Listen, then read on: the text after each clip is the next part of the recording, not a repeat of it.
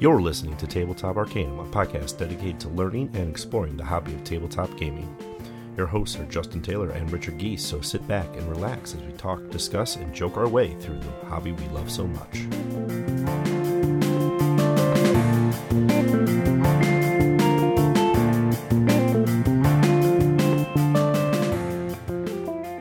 Super Skill Pinball is a roll and write game that brings the excitement of pinball arcades to your table. No reflex required.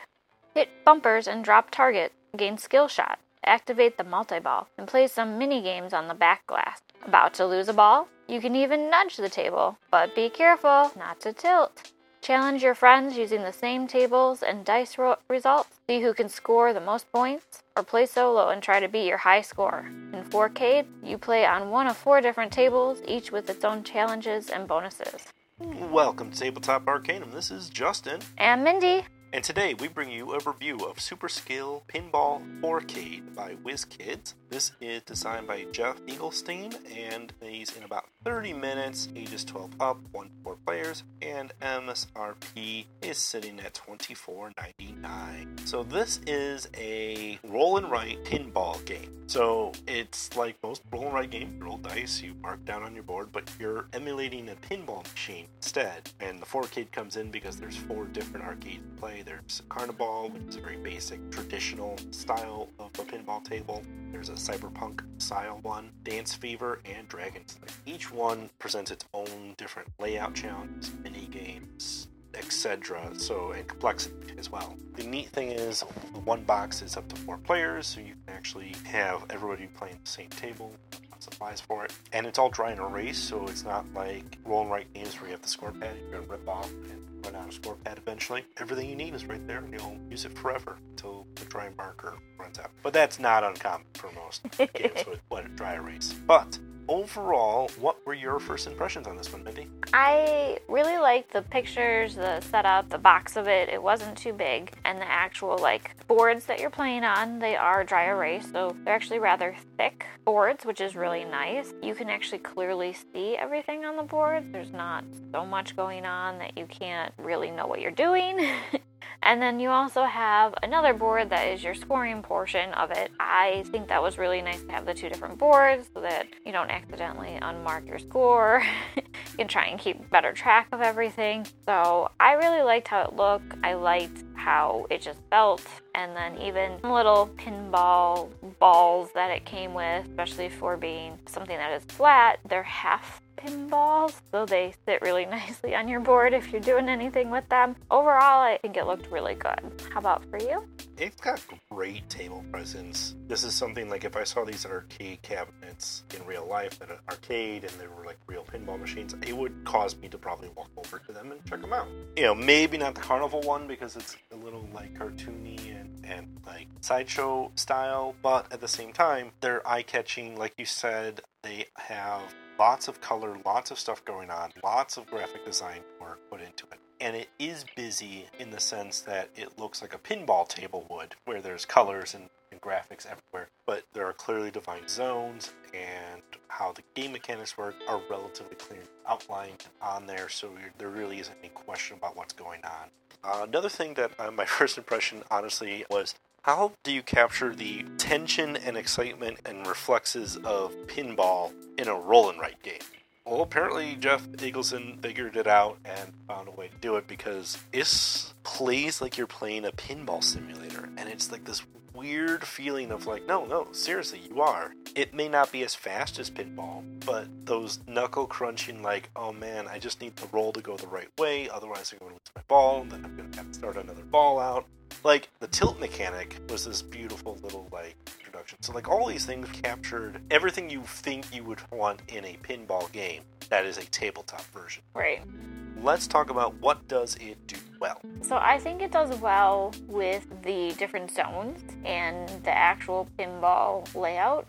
You're trying to bring your ball down as slowly as you can throughout and kind of get it back up there so that you're not trying to go through your balls so quickly. I think it does well with giving you options of where that ball can go based on the rolls. I think it also does well with the ability of having the 2 dice, so you can decide which number you want to use when you're in a single ball playing feature, but then also kind of giving you that like multi-ball where you definitely have to use both of them, so now you have to be a little bit more careful.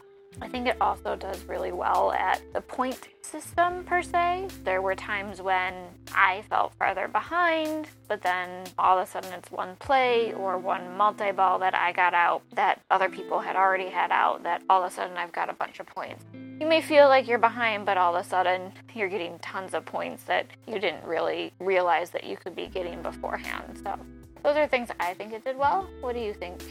So it's interesting because, like, I think what it does is it captures all that fun of pinball, like I said, kind of in the introduction for it, while still maintaining a tabletop game presence. The scoring is definitely one of those pieces that I think it does exceptionally well. I can't even fathom how much thought and tweaking came into the scoring process, because you're right, there are games that we had players sitting 50, 60, 70 points ahead of another player, and that was because they hit a multiplier, multi-ball sort of bonus before the other player did. So they got their stuff going a little bit sooner because that's the choices they made.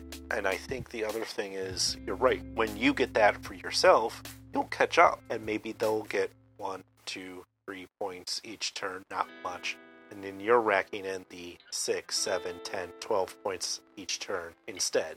I think that's the fantastic piece about it, is everybody's playing their own game, their own way, and the points kind of stack up relatively similar because you're using the same dice and you're using a shared roll to make your decisions off of, and that's a beautiful factor. The one big thing that I need to call out on this roll and write game that other roll and write games tend to not do, because everybody's making the same decisions off the same die result, which is a very hallmark staple of roll and write games. Roll, everybody's using the same things, and it's personal choices that deviate the scores and deviate the playability. But most roll and write games don't last that many rolls.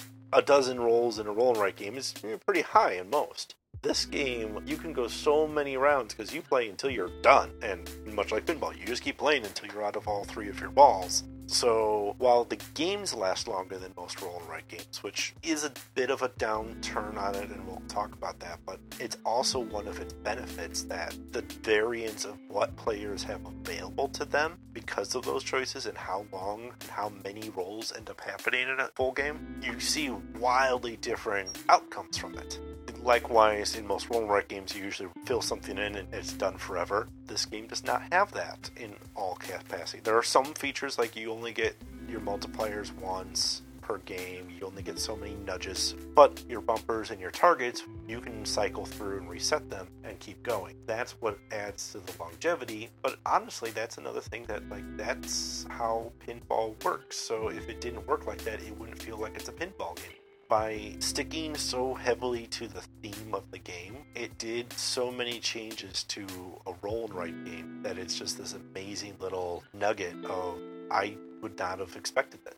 So, what were some of the challenges or opportunities? Some of the zones didn't always give you as many options as you probably wanted. Some of them gave us a lot of options, and other ones not so much. I would have liked to have a little bit more options on a couple of those other zones within the pinball. For it being based off of pinball game, I think it's great. I think it's good that it gives you a lot of options. I think for me, I don't know, I guess I have a hard time playing actual pinball games for quite a while. So this definitely took longer than what a standard pinball game would take for me. So I think that is what kind of puts me off a little bit on it. I think it was really great, but I think that just knowing that I have to have more time, I like to play quickly on a pinball machine, and granted, I'm not very good, but I like to do that and, get through and then move on to the next one and kind of keep going. Even though it's long and you get your money's worth out of it, I think, it would be nice if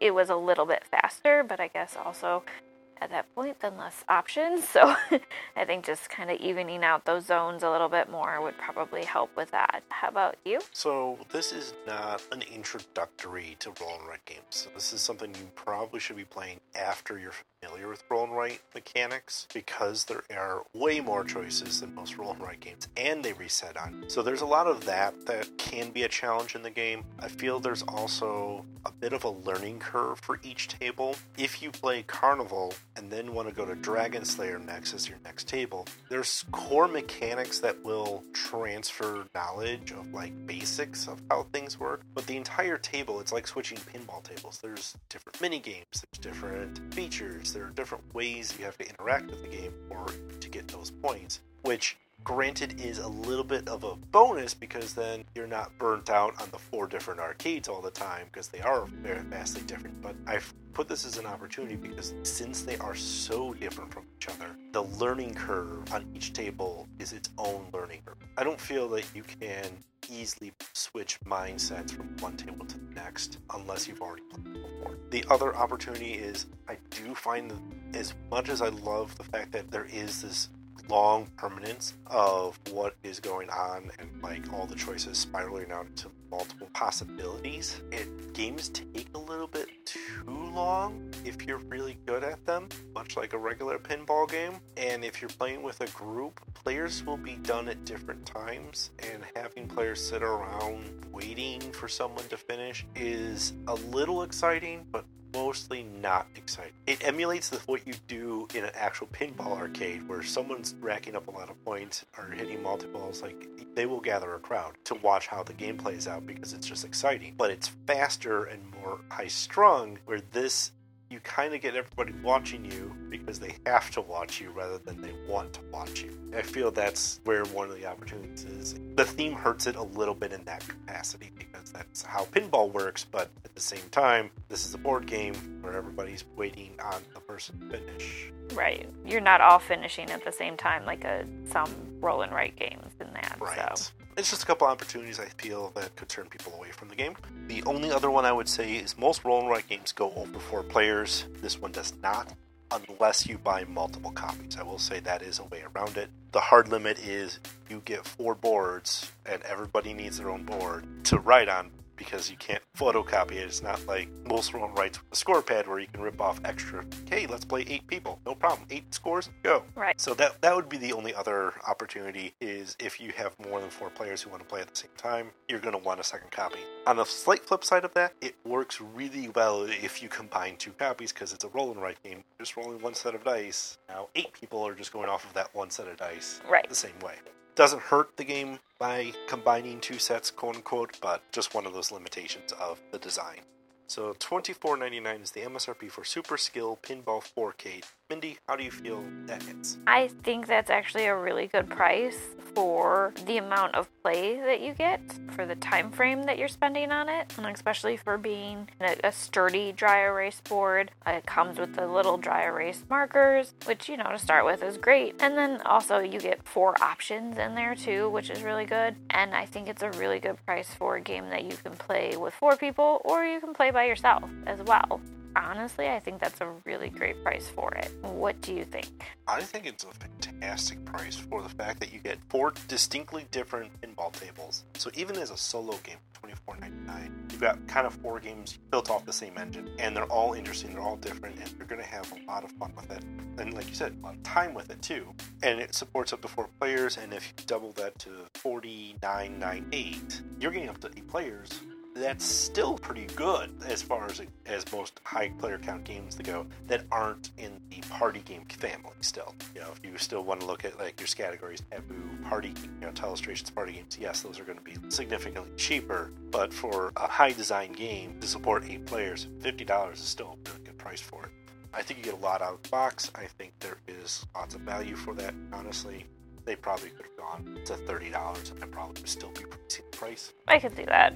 You do get a lot of gameplay out of it, either by yourself, with people, time-wise, dry erase, just you're not wasting stuff too, so. And it's in about as small box as it can get. Right. Because the box is the size of the boards that are inside of it, so there's like no wasted space. This thing is streamlined as best it can be. So, recommendations. Who would you like to recommend Super Skill Pinball 4K 4? Anybody who loves pinball, first of all, that would love like a little board game portion. Not if you love pinball and don't like board games.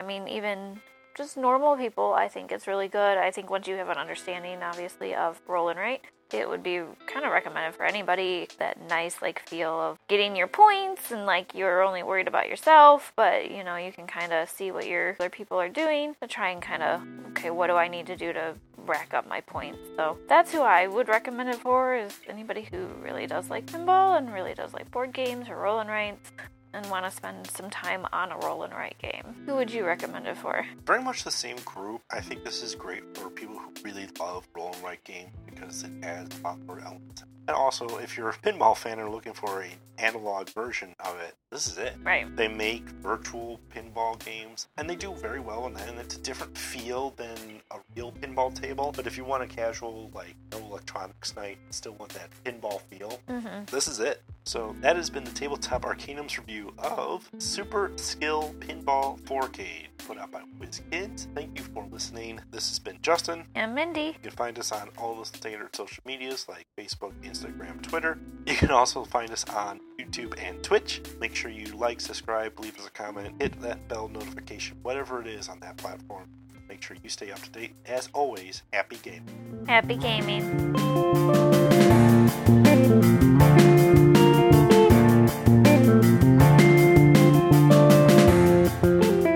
You've been listening to Tabletop Arcanum, produced by Justin Taylor. This episode was hosted by Justin Taylor and Mindy Taylor. Mixing and editing by Richard Geese. Original theme by Paul Moore and Isaac Gilbert. Check the description for this episode's featured background music. You can follow us on most social media platforms. Be sure to like, subscribe, and follow. And leave us a review if you would. As always, thanks for listening.